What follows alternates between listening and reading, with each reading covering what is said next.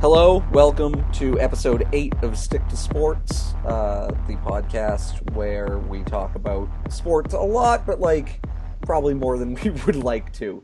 I'm Ryan Lambert from Yahoo Sports, among other places. Sean Gentili from Sporting News and this podcast, I think. You sounded exhausted, by the way, just saying that part. You were already sick of it. Okay, wait, now you know what I need to do? I got to do my best Edward Sharpe of the Magnetic Zeros impression and just be really, really peppy and happy. Oh, wear some suspenders and a straw hat. So to really set all this up, Sean, for reasons I don't want to even think about, posted a video of Edward Sharpe and the Magnetic Zeros, an absolutely insufferable band, performing on Letterman, and somehow being more insufferable than I already have them written down in my head. You know what I mean? They're awful. Yeah, their faces. They're awful musically. First of all, no one would disagree with that, and second of all, just how they are in their lives, right, also seems to be pretty awful. So. I don't know. Just their general. Please explain to me what made you post that video and then me watch. I honestly, all of it. I think about that video probably once a month. If I ever here's my standard for it. AV Club does this feature called Hate Song, where they, bring on comedians and actors and musicians and whoever else, and the whole crux of the recurring feature is that they just talk about a song that they hate and why they hate it. And it's a lot of fun because you run the gamut of reasons. Some people just, it's as basic as just hating, the actual structure of the song or just having something beaten into their heads. But other times, and the best versions of this are when people hate it for a really personal reason. And for me, that's the way it is with Edward Sharpe, because whenever I see that video of this horrendous song played by these terrible dipshits on Letterman, in the faces that they make, in the way they carry themselves, in every single the clothes they're wearing, every single thing about it, I think of where I was when I first saw it. And I saw it, I was 22 or 23. It was my first job out of college. I was working nights. I was in Charlotte. I didn't know anybody. And I was the most miserable bastard on the planet. I was unbelievably depressed. And I hated going to work. I hated doing my job. It was miserable. And I remember I looked up from my desk at one point. It was 12:30 at night or whatever. I was halfway through my shift. And I saw that goddamn song, those guys playing that song on Letterman. And I saw them bouncing around the stage and grinning at each other and wearing those stupid goddamn hats. I'm legitimately angry about it now, and it makes me angry whenever I think about it. It makes me angry whenever I watch it, and just seeing how happy they were and hearing that stupid song, just in relation to how miserable I was in that exact moment.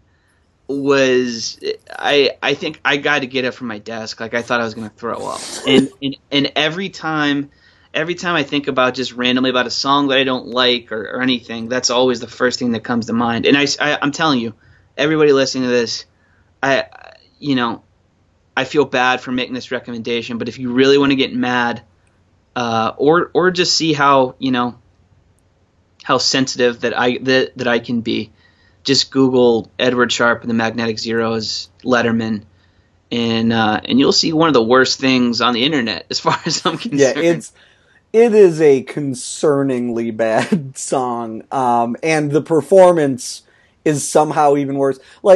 So if you're when he starts whistling, I'm trying not to drop F-bombs. My God, I'm trying not to drop F-bombs here because this is a family podcast. I guess to an extent, but when he starts whistling, I just want to put my goddamn fist through my computer. And that's the F word?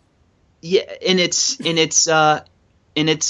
only down. Yeah, the F word is fist, and it's only downhill from the whistling. Like that's what makes it so insane. The whistling is the high point of that song. It Yeah, only so gets worse. I spent a good year or three in like the early 2010s, very into like folk music, Americana, that kind of thing. And there are a lot of really great bands in that genre, but around, let's say, 2011, 12 or so, there started to be that creep of bands like Edward Sharpe or the Lumineers or whatever, where Right. they would all dance around like hillbilly, like literal Right. hillbilly They were. It was like cartoons. second or third wave like new Americana bands, Yeah, and some of those I really don't have a problem with. Like I realize that it's derivative. It's not my thing, but like I can listen to like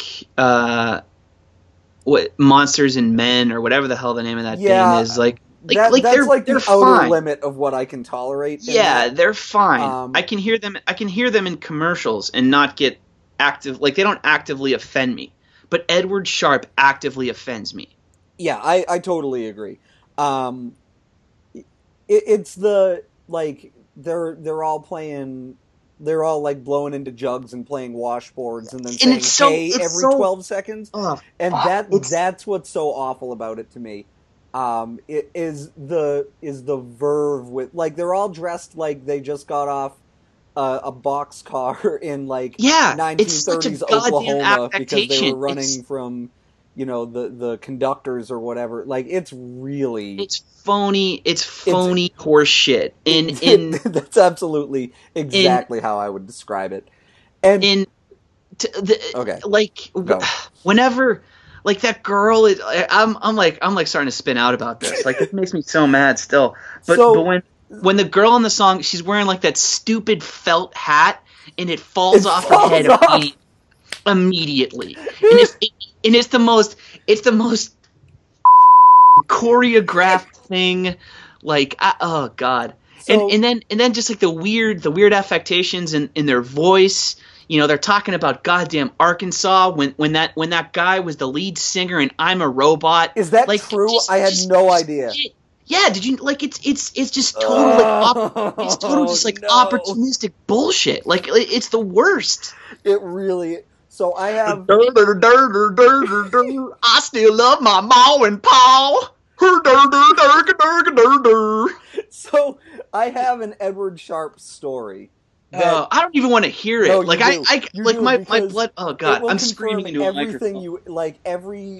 I, I marginally aware of him, and I looked. So okay, I went to a music festival in Hartford, May 28th, 2011. I looked it up because.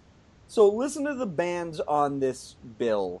Um, Free Energy, Real Estate, Dan Deacon, The Cool Kids, Waves, Best Coast, Titus Andronicus, Parliament Funkadelic, Weezer, and Edward Sharpe and the Magnetic Zeros, like, among others. Like, Yeah, this is Weezer's the best out of all those bands, obviously. well, so This is a weird. they headlined, and a quick aside, they headlined and they had apparently just like walked around the festival and like asked random people what songs they wanted to hear, and people, not surprisingly, primarily said Pinkerton and Blue Album songs, and they were like, okay, yeah, that's what we'll do then. And then that's more or less what they did. They didn't play too much non like post Green Album stuff, which was fantastic for me. They should have played Maladroit because Maladroit's better than the Green Album. Well, it But go isn't, ahead. but this was also around the time they did that cover of Karma Police that was pretty good.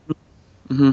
And if I'm not mistaken, this is also where the Titus Andronicus Weezer like overlap kind of started. Yeah. Because to my knowledge, that is the first time they ever played together, and I saw Rivers Cuomo like watching the Titus All Andronicus right, set wait a from the second. side of the We're stage. we're talking about those Emmett Otter jug band Okay, yeah. assholes. So anyway, great show all day. 3 stages, whatever it was. Really, really good time. And then Edward Sharpe and the Magnetic Zeros were, like, the band right before Weezer. And literally between every single song, that suspender-wearing dipshit complained about the different levels in the monitors. Like, No one cares. on the No one mic, cares. like, actively on the mic, like, chewing out the Yeah. sound guy. Yeah. And I, No, I know. like, again, There's too much. There's was- too much treble in this microphone for my incessant fucking whistling. Yeah. It's so like I knew of them and I was like, "Oh, so this guy just sucks. Like this guy is the worst then." And then like I see all the dancing around like goobers or whatever and I was just like, "So this is like What is this? completely put on." Like Yeah. this cuz when they were playing, they were dancing around like they were playing on Letterman, and then between every song he's just like, why can't you get your effing stuff in order and fix the like complain? And Right. nobody And else then- complained once all day. And then after he's done embarrassing the sound guy, he goes back to being a grinning idiot. Yeah, who's, like you know, like playing playing a washboard or exactly. whatever he's doing. So basically, in summary, the official stance of Stick to Sports is Edward Sharpe and the Magnetic Zeros might be the worst band that has ever existed. Yeah, you I should go can't back. think of a worse one. You got to go back and bleep out that F-bomb. That would be great. That would be great for dramatic effect. I'm gonna- I've always wanted to have a bleeped out F-bomb at some point in my life. All right, I'm going to try, but I don't know how to get a bleep sound effect, so I might record me saying bleep over it. Nice. We'll find out. But it is, man. Like I know we just sat there and screamed about it for a while, but like there's something about songs like that. And everybody has to have one or two or three. I'm the same way with Wagon Wheel, which I hate for another different reason. But like everyone should have those songs that make them just volcanically angry. And the there entire should Sublime discography. no, but that's just like there needs to be something specific. And that's why I like Hate Song so much. Honestly, is that it's never like on paper the worst songs. Otherwise everybody would choose Who Let the Dogs Out or whatever. Like there's always really personal, like messy connections. And when I hear that song and I see those people and their terrible, terrible faces, I think of just sitting at a desk, in the dark in North Carolina and just wondering what the hell I did to get there. So, yep, forget that band. I hope they fail. Are they around anymore? I would imagine that they are. If they're like, as long as you can get your song in like a bank commercial, like you're good forever. Like they'll be in a band forever. No, and it's nothing personal. It should be though. Like that guy, like I said, that guy on top of being awful as a musician, really seems like a dick. So I'm fine with not liking that guy. Well, but like the other thing that's kind of like in the same vein was we both saw Popstar. We were one of like the 9 people in America who saw Popstar this weekend. What a bummer that is. What I a know. bummer that whole situation like, is. Totally ripe for sending up like modern music in the same way that This Is Spinal Tap did in whatever 1978. It was so goddamn funny, that movie. For those who don't know, and apparently it's a lot of you, it's the new Lonely Island movie. Right, and I'm not like a Lonely Island super fan or anything, but I've enjoyed pretty much everything those guys have done. Many a good song. There are a lot where I'm just like, yeah, I'm not into this or whatever, but like the highs are really high. Really, really great. I think my favorite part about the movie, honestly, was like I figured it would just be a mainly straight like boy band and Bieber parody, right? But it totally wasn't. Like there's other elements that they roll into the character that Andy Samberg plays. Like obviously there's a big Macklemore element to it. Oh my god, the gay wedding song was that was really great. I was howling in the theater. And then there's also there's boy band type stuff, but there's also like kind of Beastie Boys strains in the genesis of it all. And then the other really funny thing, and I don't know if you picked up on this, I kind of hope you did, was it was like a little bit, his big breakout was a guest verse he did on a very obvious Taylor Swift ripoff, which is played by a famous actress that I won't ruin because it was a nice fun little thing to see. But like that was a Kendrick Lamar reference. Like I'm completely sure of it. It was definitely a reference to his verse on Bad Blood, because that was the Andy Samberg's character, like retroactively. It was like his big breakout solo moment. It was like, oh, like the verse you did on the fake Taylor Swift song. So there's other stuff at play. I don't know, man. I thought it was really cool. It was an all encompassing. So funny. It was an all encompassing pop star thing. It wasn't just half predictable Bieber jokes. Yeah, and when they did Bieber jokes, I thought they were really well done. Mm-hmm. Yeah, I really enjoyed it. Like, and I'll put it this way: at the theater I go to a lot, there's almost always, if you go see something like Friday afternoon of release day, like a survey person with like a bunch of little iPads or whatever, basically asking you to take a survey.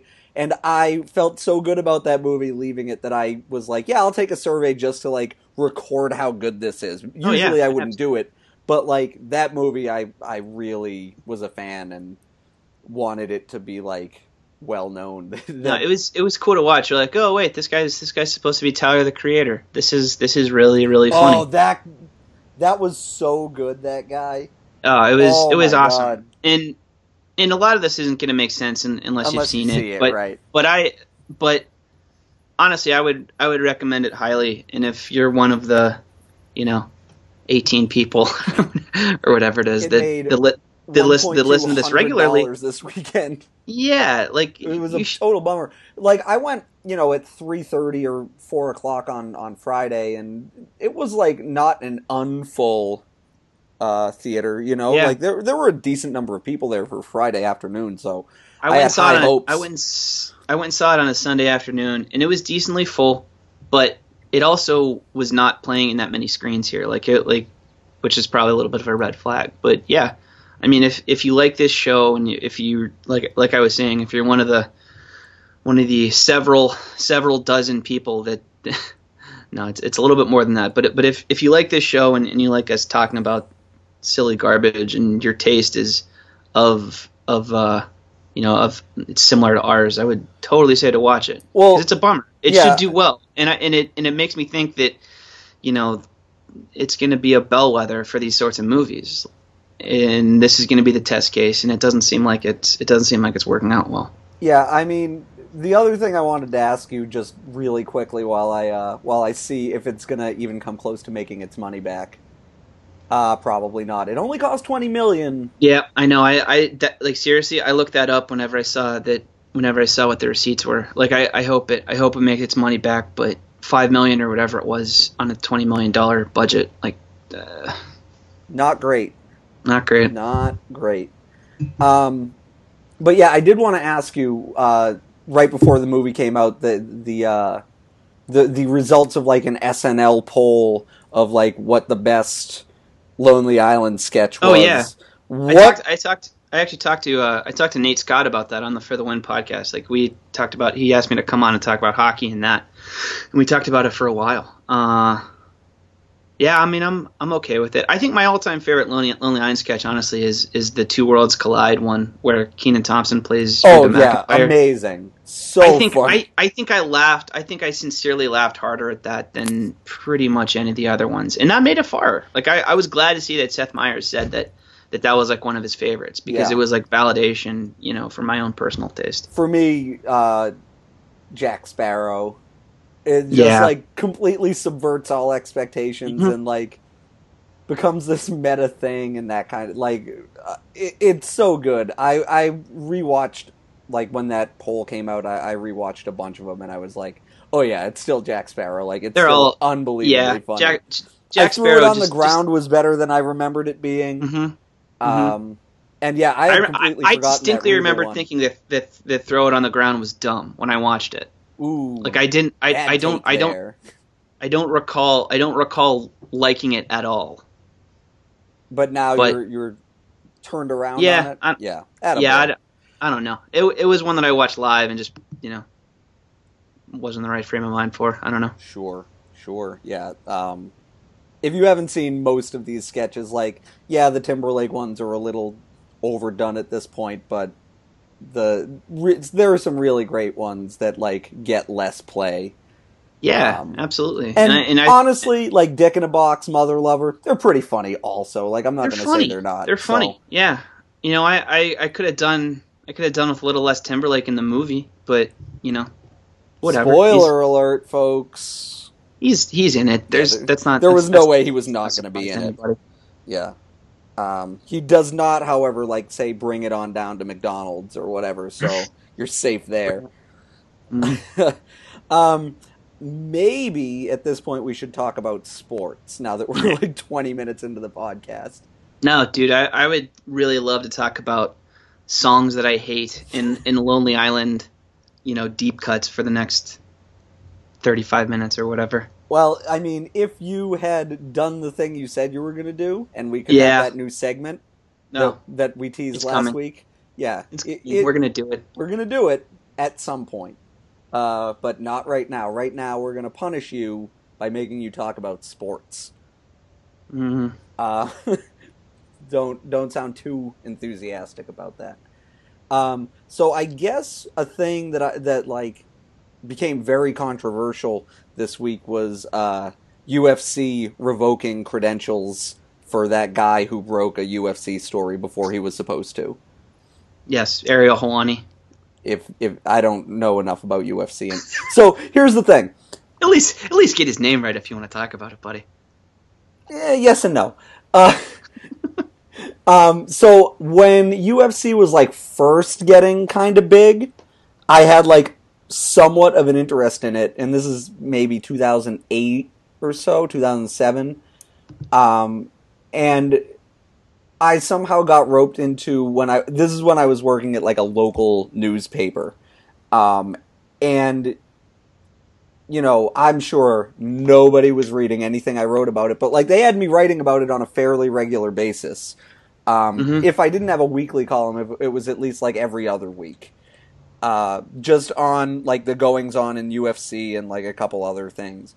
And back then anyway, I mean like if I really wanted to, I could have gotten Dana White on the phone for like half an hour. You know what I mean? Like it doesn't seem like it would have been a big deal. But I remember I wrote a thing where someone had tested positive like for steroids or something like that, and Dana White had basically said something along the lines of like, we stand by our fighters, blah blah blah. And I wrote a thing that was like critical of him saying that when it's like, yeah, maybe you should just like assume that the 2 drug tests he took were, maybe 1 you could explain away, but 2 probably not. And like the blowback I got from like people, even in like the local MMA community, I was like, okay, like these people are just super sensitive babies about everything then, huh? And it turns out that's exactly what the case is. Right. No, I know. It's and they reversed the decision to ban Ariel for his life or whatever the insane terms that were communicated to him when they were throwing him out of the arena over the weekend. And they should have, I mean, there's a really screwed up the overall ecosystem of the UFC is ridiculous. That's what I wanted to talk about. Yeah, because it's basically like it's this if the NHL or the NBA or whatever like just decided to become super sensitive but also like weirdly kind of put journalists on the payroll a little bit. It's very strange. And to some extent it is like WWE where they're effectively the only game in town and you can't properly cover the sport without Well, just being completely beholden to. I think part of it, and it's like you can sort of see where they're coming from because they want everything. They want it both ways. They Oh want all the yeah, benefits. They want all the benefits of being, a WWE style company, and also the legitimacy that comes from being, an unscripted sport. right. And they're trying to have it. They're trying to have it all ways, and it's just this weird standalone. Entity that's really not like anything else that we have to compare it to, at least in Yeah, North America.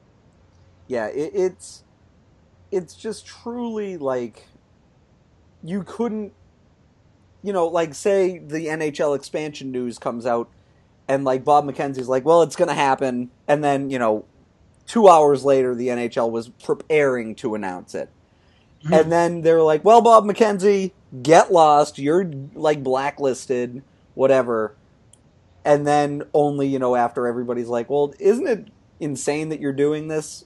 And then they take a few days and they're like, ah, yes, it is insane. Well, Like, right, and part of that is because the NHL is smart enough to realize now, and this is after decades upon decades of dealing with it, that like there's other ways to get back at somebody yeah, for running afoul of the law, other than just saying, "Yep, you're banned for life," because that draws an insane amount of negative attention, which the UFC learned the hard way over the last couple of days. Like yeah, you can stop telling people stuff, and you can run a lower key smear campaign, I guess. But to do a flat out ban, I mean that's never going to happen. And it's just But like I said, this is something that can only happen in UFC because it's the nature of the sport, it's the nature of the governing body of the sport, and it's the nature really of the fans because of what they've become accustomed to, which is this weird sort of combination of state-run media and right. fervent fans that are also covering it. I mean, it's Yeah, that's it's what an I was issue going to that's say unique.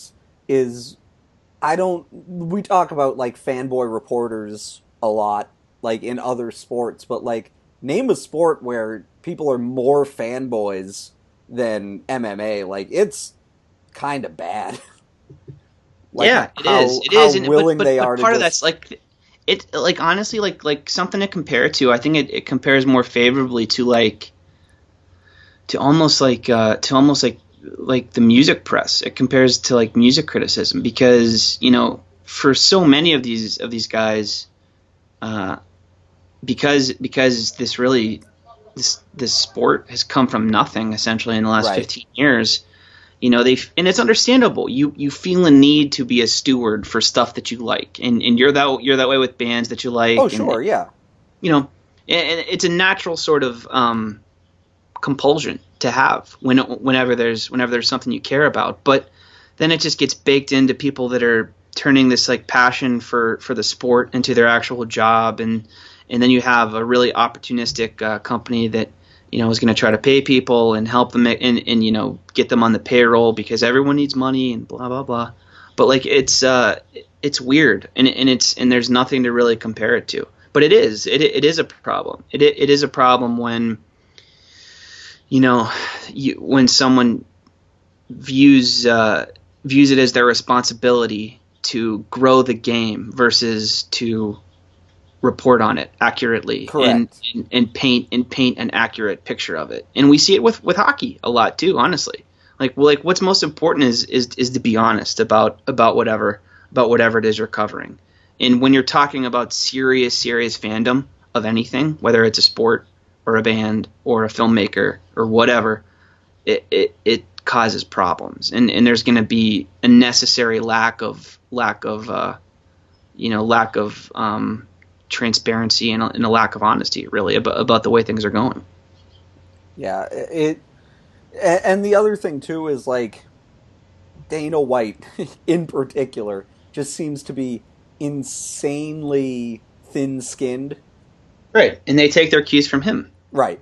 So he's making a huge chunk of these decisions and then like it all just comes down like rolls downhill or whatever, and people don't get the opportunity to deal with that, I guess. Um, so yeah, I guess what I would say is the UFC I've kind of long like I said, there was a time when I was somewhat into it, and now not at all. No, it doesn't interest me. No, and a It lot of it is the meathead culture Yeah, behind it. sure. You It know what doesn't I interest mean? me from like a competitive standpoint, and I don't like it.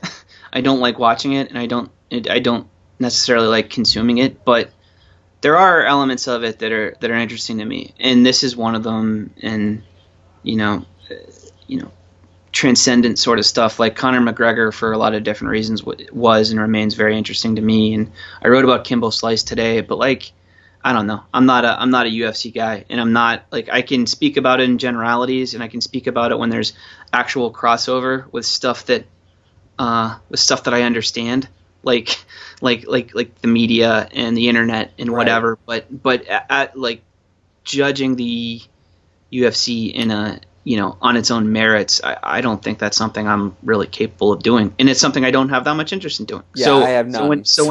So when stuff like this pops up, I'm happy to talk about it. But this is about as far depth into it as I'm capable of going. Yeah, and I think that's fair because Hmm. it's it's it's weird because it's like one of the bigger sports in the US and it sells out arenas and all that kind of stuff, but also you can totally ignore it and feel perfectly comfortable with that. Yeah, I know. I'm a professional sports writer, and I'm also like a generalist. Like I write about everything now. Yeah.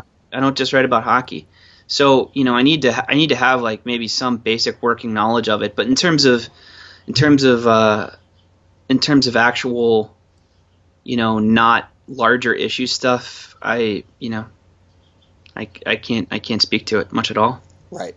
So, yeah, I mean, and then I guess we can just move it right along Yeah, to the talk about sports we hockey actually now. There care we go. about. Yeah. Yeah, let's talk about hockey. The As we record this, the Pittsburgh Penguins are up 3-1 on the San Jose Sharks, and look, I mean, they haven't trailed for 1 second in this series, so that's looking pretty strong. And at this point, everybody's just kind of sitting around saying to themselves, like, well, I guess the only thing to figure out is who's going to be, the playoff MVP. Yeah. And Um, I mean, there are, as far as I'm concerned, there are really only two candidates and one that I would kind of prefer over the other. For me, it's Phil Kessel and Matt Murray, and then there's not really anybody else worth talking about. I don't know if I agree with that. I think I wouldn't vote for Crosby, but I think you can put him in the discussion, can't you? I mean, yes and no. Why wouldn't you? Why? Well, I mean, not that points are the be all end all, obviously. No, that's fair. But That's a fair thing to say. he has 4 fewer than Phil Kessel in the same number of games played, and I don't have the stats like directly in front of me, but I'm going to assume also with like more minutes played. More minutes. I think the variable for Crosby is like, oh man, Sullivan really threw him to the wolves in those first two series. And Oh yeah, for sure. But yeah, yes. By the way, Sidney Crosby is 11th in ice time in the postseason, and Kessel is 19th. He's played an extra 60 minutes of hockey. hmm So, yeah, I mean, certainly I wouldn't like be outraged if Crosby won, but right. I think he's going to. I well, think I he mean, will. I think part of that is the 18 people who vote on the Conn Smythe kind of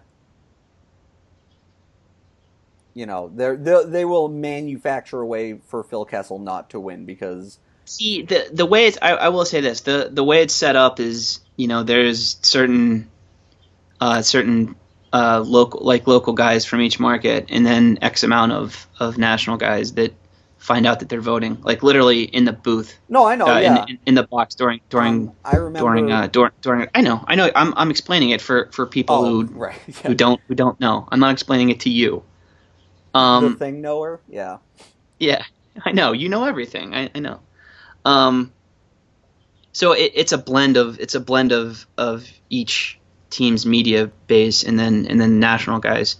So yeah, I mean, of course, like it's possible that someone gets mixed in there who has, that's all it's going to take is a couple, maybe someone is predisposed to disliking Phil Kessel, which, I will say this though. I think people have, it's insane that it took this for so many people to judge him fairly, but I think people are coming around. I don't know. Do you? I think so. I think kind of the way he was treated on his way out of Toronto has helped that. But so too has the fact that he's been really goddamn good in these playoffs. Right. Like, because Yeah, even at the end of the regular season, like, nobody was saying, who's been really great is Phil Kessel. And he was only okay for most of the year, like, relative to what expectations were, I would say. Right. Which is true of that entire team. Like, yeah, he sort of stunk for the first 3 months of the season, but yeah, so did they. Right. So did everyone else. And at some point, I guess I probably should write, like, this is the impact Mike Sullivan had on this team, because it is, it's insane how much better they were with him than without. But, yeah, so, I mean, my thing with Kessel is, like, he's basically taken two guys who they're not, like, nobody's penciling his line mates in as all-stars, and he's, like, third in the playoffs in scoring.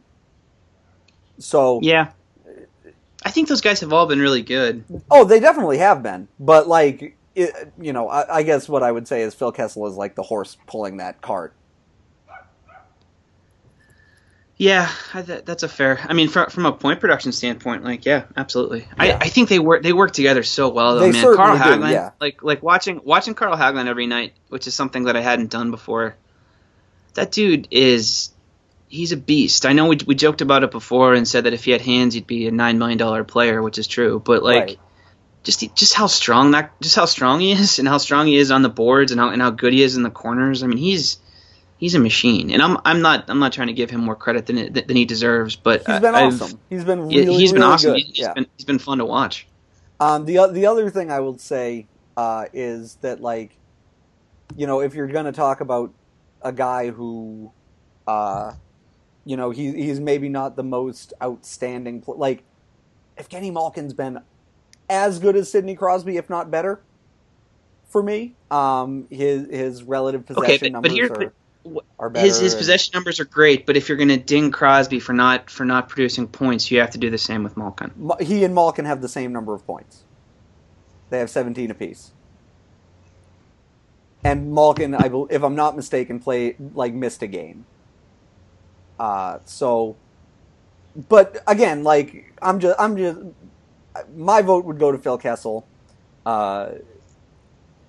And I'm just, like, playing devil's advocate. I think Malkin, Crosby, Kessel, or Murray are, like, perfectly reasonable. You know what? Honestly, like even though Murray's been really good and they don't get past the Capitals without him, until last night, and this is crazy. This is crazy, by the way. This is total, like, recency bias, silliness, and that's what's gonna happen. Whoever has the best game out of these three guys, if it happens in game Clinton 5, game, yeah, for sure. That's just who's gonna get it, because that's human nature. But man, I thought Matt Murray was really good last night, I don't know that I would have. I don't know if I would have had him, neck and neck with those other two guys until that, which is crazy. Well, I mean, he's like a 9. He's having a better postseason than Martin Jones, and Martin Jones has been really good. You know what I mean? I don't know what the number is exactly, but he's going to be short of those two games against the Lightning. Whenever he didn't play terribly, right, necessarily, but he just didn't look. he didn't look right. He was really, really shaky, and that was directly before they switched to before they made the switch to Fleury. Right. I mean, he's been great. You can't have the discussion without having him be a part of it. But that's also something that I'm not sure if I realized completely until yesterday. Yeah. So. Like I said, I would pick any number of those guys, but I think Kessel's kind of the clear choice right this second. Obviously, there's another game or two in the series, and Crosby can very easily just go out there and score 2 goals and an assist, and we're not talking about or the Sharks could come back and win the series. I mean, that is exceptionally unlikely at this point. I think some guy ran 1,000 simulations and found that 13% of the time the Sharks come back to win, which down 3-1, if you're even winning 13% of the time, that means you won 3 straight games, and that's pretty impressive, honestly. And it speaks to it speaks to how good the Sharks are. But yeah, it does. But I just don't. I haven't see how they do that. Yeah, I haven't seen enough from them in this series. They're not getting to the front of the net like they did. They're not drawing penalties like they did. Hurdles out. They're out. If Hurdle's done, I mean, that's the forward depth was going to be a problem with them from the start. That was apparent. And then you take Hurdle out of the equation, and it gets even worse. And then you factor in that Roman Polak and Brendan Dillon they're playing 30% of the team's minutes. It's insane. Yeah, they're playing a ton, and they were on 11 or 12 minutes a night, and Peter DeBoer has them out there, down 3-1 with 2 minutes left in game 4. It's insane. And even Nick Spalling's been awful. Unbelievably bad, and he's out there against the Crosby line more often than not. And they're just out there too much in these games. What are you doing? That was seriously that was my biggest takeaway from these last 2 games, is that I thought maybe when I went back to San Jose that DeBoer would try harder to keep Dillon and Polak off the ice, and then play the Chris Tierney line and whatever in the Nick Spalling line, and get them the matchups that they wanted. Maybe not play them a ton less, but get them out there against more favorable competition. I really thought that was going to happen, and it didn't. It didn't at all. Yeah. So, I mean, not that I think he's throwing away the series or anything like that, but there are definitely coaching decisions that have adversely affected the Sharks, and I think that's something you can second guess them on. Yeah, 100%. I wrote a column basically doing exactly that. So that's right. The amount he's playing his third pair, and the amount that he's playing, his checking line against Sidney friggin' Crosby. Right. Those are bad. Those are questionable decisions. It's a rough process, and the results have been bad too. So, yeah, I don't know. It's tough. It's tough to see how they get back into it, and that's a bummer, because we all want long series, and the games that we've seen. But at the same time, these games score wise have been close, right? And 3-1 goal games, and then another one that was a 1-goal game until 2.5 minutes left. Right, but they also haven't. They haven't, especially. I mean, Pittsburgh's wins for sure. They haven't felt that close. No. Oh, no. Like I said, the Sharks are getting demolished in terms of high-quality scoring chances and things like that, where they're just, Matt Murray, that's one of the reasons I maybe wouldn't pick Matt Murray, is he's not exactly facing a lot of A-quality chances here. He's getting a lot of shots from the sides, he's getting a lot of shots from the blue line, and that, you got to stop him. And and all that, I didn't look at the chance numbers from last night, but I felt like I didn't either, but it certainly felt as though the Sharks had more high quality chances than they had in say game 3, which that's the game they won. Jesus. Right, and what's the byproduct of that is that I wake up in the morning and I'm like, I think Matt Murray might deserve the Conn Smythe. Yeah, and he doesn't not, but again, as long as we're looking for reasons why. The reason I started to talk about how I knew how the process worked, when Nick Kotzenicka, who now writes for the NHL itself, when he told me, he used to work for Yahoo, and he told me in like the middle of the second period in 2013, like, I have a Conn Smythe vote. Should I go with, Keith or Kane or somebody else? And I argued for Kane because he had been awesome and that kind of thing, and Kane ended up winning. And so, but like before that, it was just kind of a mystery to me as well, like how all this goes. So totally, it's like recency bias, and like whatever happens in the clinching game is probably just as important as whatever happened in like the first 2 or 3 games of the series combined. So right, and I feel, and it's one of those things where it's easier. I feel like it's easier to choose. It's easier to pick a Hart Trophy winner than it is a Conn Smythe. Oh, absolutely, because yeah. It's much easier to pick based on 82 games of evidence versus 25 or whatever it's going to end up being for them. See, because there's so many different things to take in advance, and then you say, well, do we weigh the Cup final differently than the conference final? Oh, I mean that's all. I mean that's it's all a mess. Conn Smythe is it's it's a Cup final MVP. It's not effectively not a full playoff MVP, which is what it's supposed to be. Well, see, that's why I think. I mean, I don't know. That's kind of why I think Crosby's going to win it. I think Kessel may have saved himself last night, but once Crosby called the face off and everybody made a huge deal out of it, rightfully so.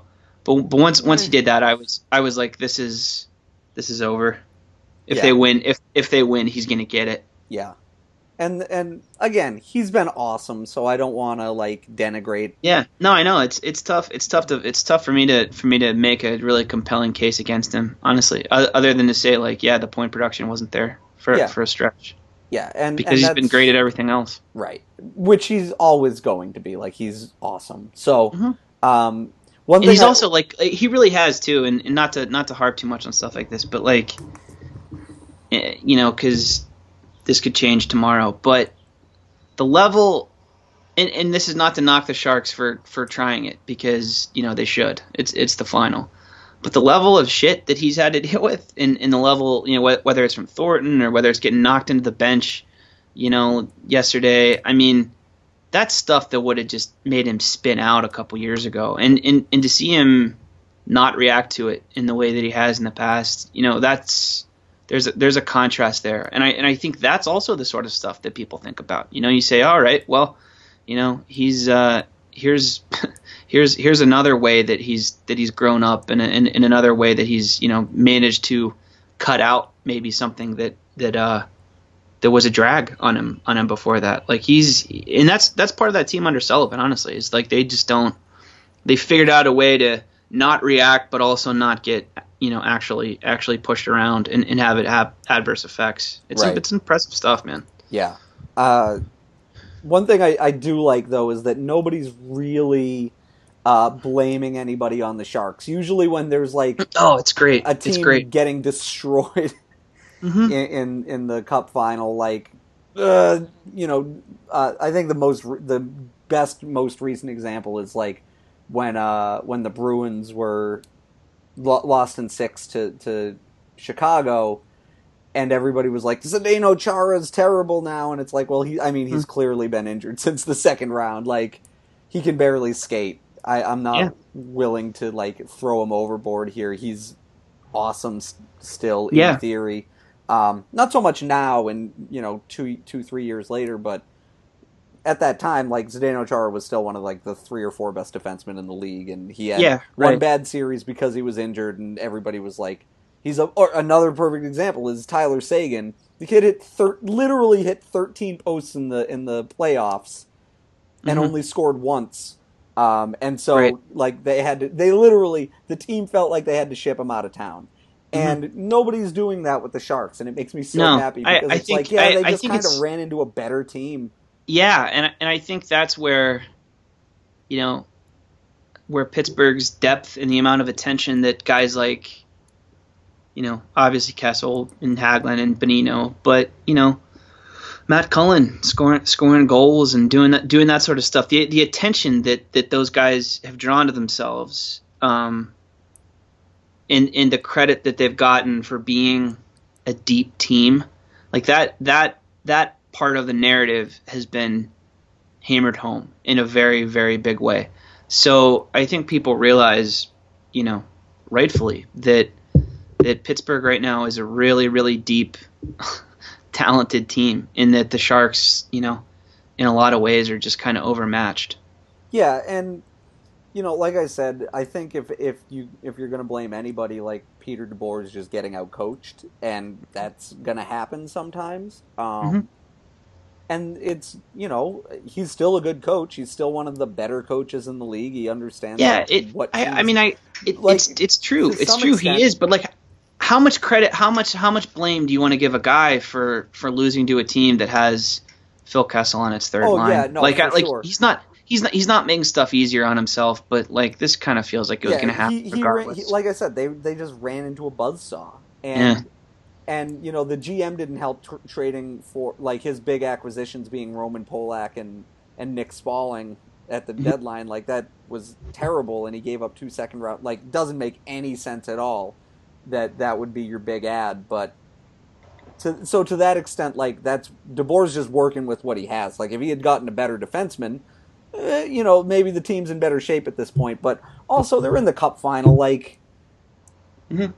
these are, like we said it last week, these are all effectively coin flip games. Like Yeah, for sure. even when the Penguins are like obviously overwhelming the Sharks, like one bounce goes the Sharks' way and the whole series, like we're not talking about doom and gloom. It's tied going back to Pittsburgh. So Hmm. I think the one thing that I hope comes out of this, and I wrote about it briefly, is like I really hope that teams, because the NHL is a league where everybody copies what was successful most recently, I hope a lot of teams are like, you know what we should do? Like, we have two really good players, like really good forwards or whatever. We should go out and trade a ton for another really good forward, Yeah. and maybe we'll play faster and that kind of thing. Like, No, it's been wouldn't that good. be This that's so been the most nice? Because that's been the most heartening thing about yeah, this, honestly, is seeing the way these two teams play. And like, yes, in a perfect world, this would go 7 games, and you know more people would watch it, and on and on. But it's a copycat league, and hopefully hopefully people take heed and use it as an opportunity to just kind of open stuff up because it's been fun. yeah. I mean, that's the problem with the league to some extent, is that like every team has good players, but like that includes really bad teams like the Toronto Maple Leafs with Phil Kessel, where it's like, Mm-hmm. yeah, but wouldn't it be great to see Phil Kessel play with good players and not bad ones? Yeah, I know. And so, like, if you can, like, it'll never happen, but, like, in theory, if a team that was actually good could pry Eric Carlson out of Ottawa, so it's not Eric Carlson, like, dragging the Senators to an 82-point season, like, kicking and screaming, and instead, like, it's Eric Carlson on an unbelievable team, like, a team that Yeah, was already fun, like, in the same way that this is how the NBA works, where good teams get good players, right. and then they Well, start winning what a ton of games. I think clearly what needs to happen here is there just needs to be some sort of smear campaign against Eric Carlson that forces the Senators to trade him for 65 cents on the dollar. Right. I think that's ideally what would happen. I think we can disagree there. I mean, that's like, you talk about the NBA Finals, and like the the Warriors are just humiliating the Cavaliers, right? Like these games aren't close, they're not fun Right. to watch, and you kind of feel bad for like LeBron James watching them because I think it was a Deadspin headline where it was like LeBron gets you 75% of the way there, and it's not enough when the Warriors have three of the 15 best players in the league, all of Yeah. whom are in their primes, all of whom are on like affordable contracts.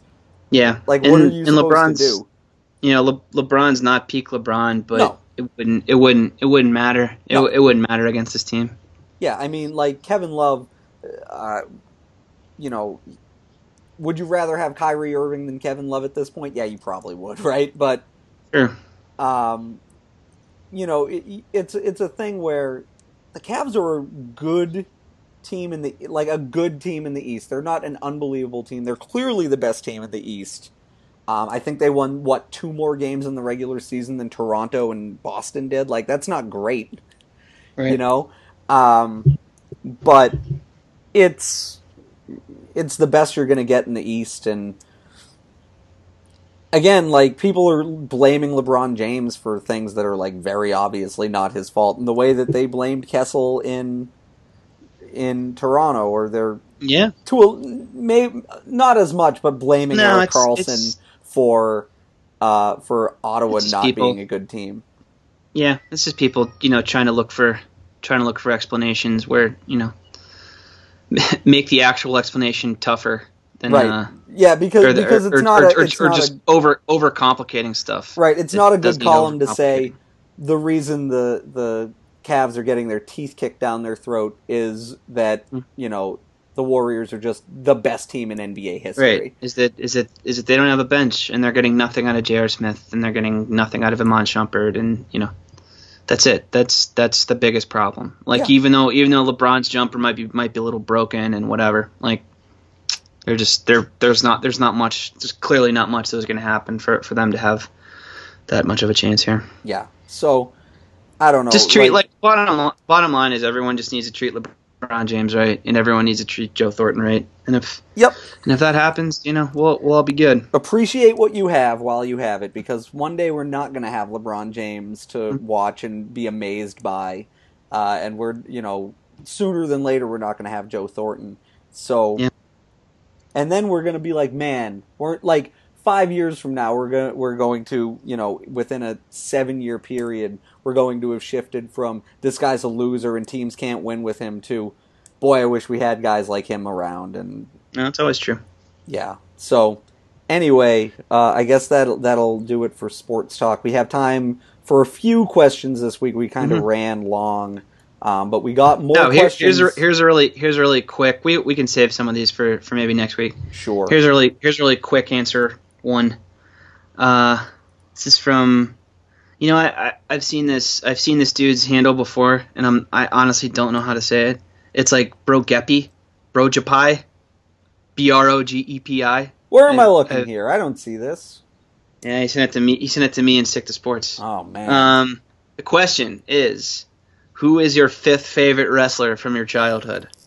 Fifth I feel like favorite. you probably have something ready for this. Fifth favorite. Well, fifth. I was always a big fan of heels. No. Yeah, me. I know you can't believe it, but like the more gimmicky, the better. Mm-hmm. And I really, really, for whatever reason, always liked the Mountie. Remember the Mountie? Yeah.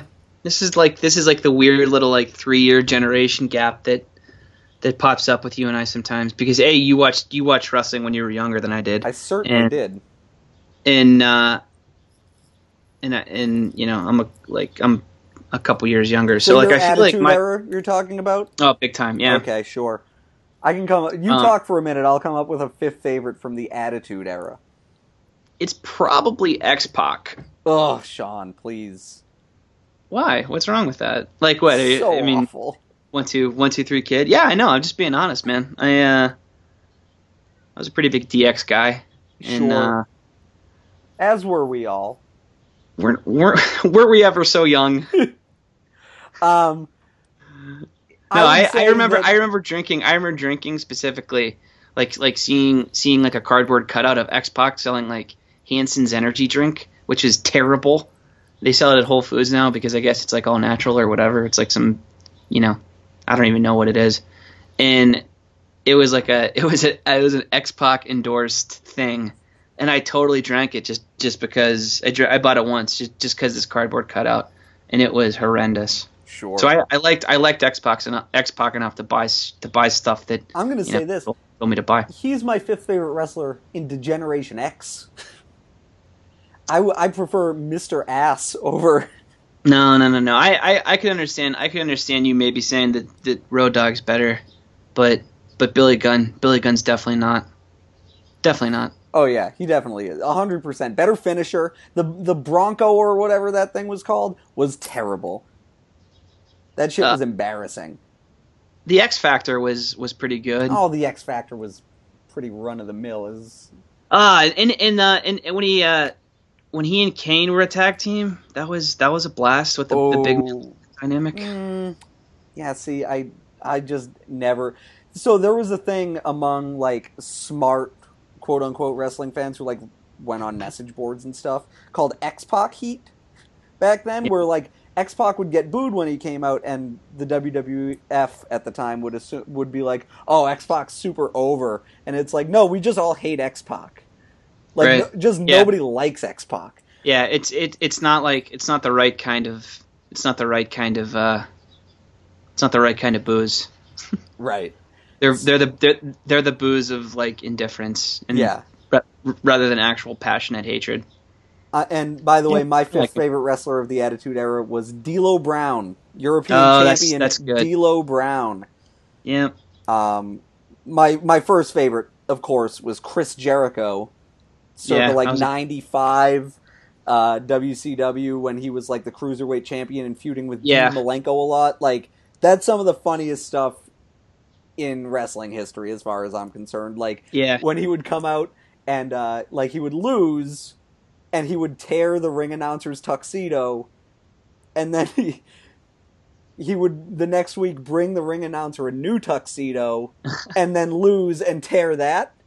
Like, that's great, hilarious, unbelievably funny. Y2J. Well, this was even before Y2J. I know it was. That was like, you know, that was like Nitro era. Yeah, that was him going to Raw and like becoming a face and feuding very briefly with Triple H. Mm-hmm. Yeah, so D'Lo Brown for me, X-Pac for Sheezy, to answer that question. Here's one that I thought was good. Is what is another favorite question? What is your favorite movie of the last 15 years? So we're talking 2001 to present. I have like a go-to answer for this. Let me see when it actually came out. Yep, I'm gonna go with Royal Tenenbaums. That's a good one. I love that movie. Yeah, October of 2001. Ooh, just under the wire. Just under the wire. Yeah, and it's probably my favorite Wes Anderson movie. Oh, it's still definitely mine. It's awesome. Even though I've grown to like Rush more and more. And the reason I just go to that, I default to that, you know, because I watch a lot of movies and, you know, whatever. But I default to that as being my favorite because it came out when I was, you know, 15 or whatever. And I don't know, it kind of changed the way I think about the way I approach movies, honestly, sure. and enjoying them and thinking about them. And it's like it's cliche to give that answer, I think, like, because, you know, Wes Anderson is easy to hate on and kind of become a bit of a caricature of himself. I totally disagree. I don't think that's true. I thought I didn't really like Moonrise Kingdom that much, but I thought loved it. I thought it was so charming. I didn't love it. I thought it was one of his lesser works, and I liked Grand Budapest Hotel a lot. Like I'm a huge fan. The only movie I can honestly say that I didn't enjoy was Fantastic what's it Mr. called? Fox? No. That one was fine. Bottle Rocket. I mean, I'll just go in order. Oh, Jesus Christ! The one with Adrian Brody on the train. I can't think of it now. Oh yeah, that is definitely. I put that in my head. Yeah, my favorite, I watched it. My least favorite. I watched it once and then was like, oh nope, I hated this, and I'm gonna pretend that it doesn't exist. I'm gonna pretend that this wasn't by the guy that did, you know, Steve Zissou and Royal Tenenbaums. Like I have a like an art print of Steve Zissou, like that I'm looking at right now. Like yeah. I'm a fan, but yeah, that movie can go pound salt, man. Yeah, don't care for it. For me, I'm a little surprised that the answer is this recent. Well, I kind of have two answers. One is what I think is probably the finest American film, you know, since Raging Bull. Basically, is There Will Be Blood. Mm-hmm. It's a movie I have watched dozens of times. Like, it's unbelievable. Every aspect of that movie to me is just about perfect. So, yeah. That's probably the movie I have seen the most in the last 15 years, but the movie I think I liked the most and was like, and have thought about the most, weirdly, is Mad Max Fury Road. Oh man, I liked it. I It doesn't loved it. it doesn't hit There Will Be Blood level for There, me. there are so on my phone I try not to have like a lot of media for whatever reason, like no big deal. So I have like a a handful of albums and then also two movies, and those two movies are There Will Be Blood and Fury Road. Like those are, I guess, kind of my desert island movies of the last 15 years. You know what? I really thought you would pick Jurassic World or Jurassic Park 3. Actually, I would think you would I'm maybe gonna pick say Jurassic Park Park 3. No, that came out summer 2001, didn't it? 3. Uh huh. Okay, well, Which, you know no. what? My favorite part about Jurassic Park 3 is when the dinosaurs start talking to each other. Yep, sure. Yeah. I that can happen. You know? Oh, can it? Yeah, no, that right. I mean, I think it can. Well, I mean, obviously, dinosaurs would have had some, later on. We're No, talking like I middle to think late Cretaceous. they could probably make form letters and have like a really full on language where they had Sure. an Yeah. alphabet of sorts, right? To that, yeah, sure. To that end, what do you think is the worst dinosaur? Is another question we got. Hippopotamus. The correct answer is Stegosaurus. Stegosaurus, unquestionably the worst dinosaur. Mm. It's bad. It's dumb, and it's. What other bad dinosaurs are there? Oh, I mean, there are plenty of bad dinosaurs. Your Protoceratops is pretty stupid. You know what? I'm just gonna say, like, I don't like most dinosaurs from the Jurassic era in general. I think a dragon is probably a bad dinosaur, right? Yes. Komodo dragons. They're descendants. I mean, they're not at all, but No, they are. They're like that's. I mean, they have right? a common ancestor Just that look at kind of predates Dinosauria in general. No, But they're modern dinosaurs. no, modern dinosaurs are birds, No, modern dinosaurs are elephants. We went over that. but they're not. Yeah, no. So the answer for me is Stegosaurus. Sean does not have a serious answer. And It is. I gave it. It's hippo, with Komodo dragon as my second least favorite dragon or dinosaur. Excuse me. I guess we'll do one more question, and it's something that's gotten me kind of a weird amount, like a surprising amount of traction on Twitter. Is I recently started watching Gilmore Girls, and so the question was, will we do a Gilmore Girls segment? Something similar. What? Something similar might be coming. I don't know. Yeah, if you're right we about fit that. in the Gilmore Absolutely. Girls segment. But yeah, I have, like, Gilmore Girls is a show that I have watched almost 3 full seasons of in like the last 2 weeks. Yeah. There's just not, once the playoff games kind of thinned out, there were some nights where I didn't go out and I just was like, I guess I'll watch Gilmore Girls. And then over the weekend I got a wisdom tooth pulled, and I watched like 7 episodes in a row. I know it's very cool to like rewatch Gilmore Girls right now because of Gilmore Guys and in the Netflix series and stuff, and I should totally do that. But I will say that I watched a large chunk of Gilmore Girls on first run because I had a mother. Not me. I had a mother. I know. I had a mother and a sister and one television in the house, so I got roped into watching a good bit of it, and it didn't take long for me to stop pretending that I didn't enjoy it. Honestly, Yeah. It's a good show. All I know, like, my sister, in watching this show, like, my sister has gotten her entire personality from the Gilmore Girls. Oh yeah, absolutely. Like, 100% she is just like the third Gilmore Girl. I think my mom and my sister have only just now started to speak to each other more slowly. Yeah. It's 15 years later. Sure. So what are your general thoughts on the Gilmore Girls, and then we'll call it a night here. Because I have to do radio in St. Louis in about 10 minutes. So Yeah, I think it's a good show. That's I my thought agree. on the Gilmore Girls. Yet a weirdly problematic show for me, where See, I dislike again, I many of the haven't watched. characters. Oh, Jesus, I haven't rewatched it, man. I remember having super low expectations and just being so grateful that that was on rather than like, One Tree Hill or Sure. other horse shit Another WB show shows back then. my sister watched. I think our sisters are roughly the same age, so Yeah, that makes sense. That all checks Everwood. out. I watched Everwood, all Nope, 3 seasons of not starring. familiar. Oh yeah, starring a young Chris Pratt. That was like my first exposure to Chris I didn't Pratt. know he was on TV before Oh, Parks dude, and he Rec. was the dopey older brother on a WB show, I can see that and happening. I liked him, back then. He's great. Likable fellow. He really is.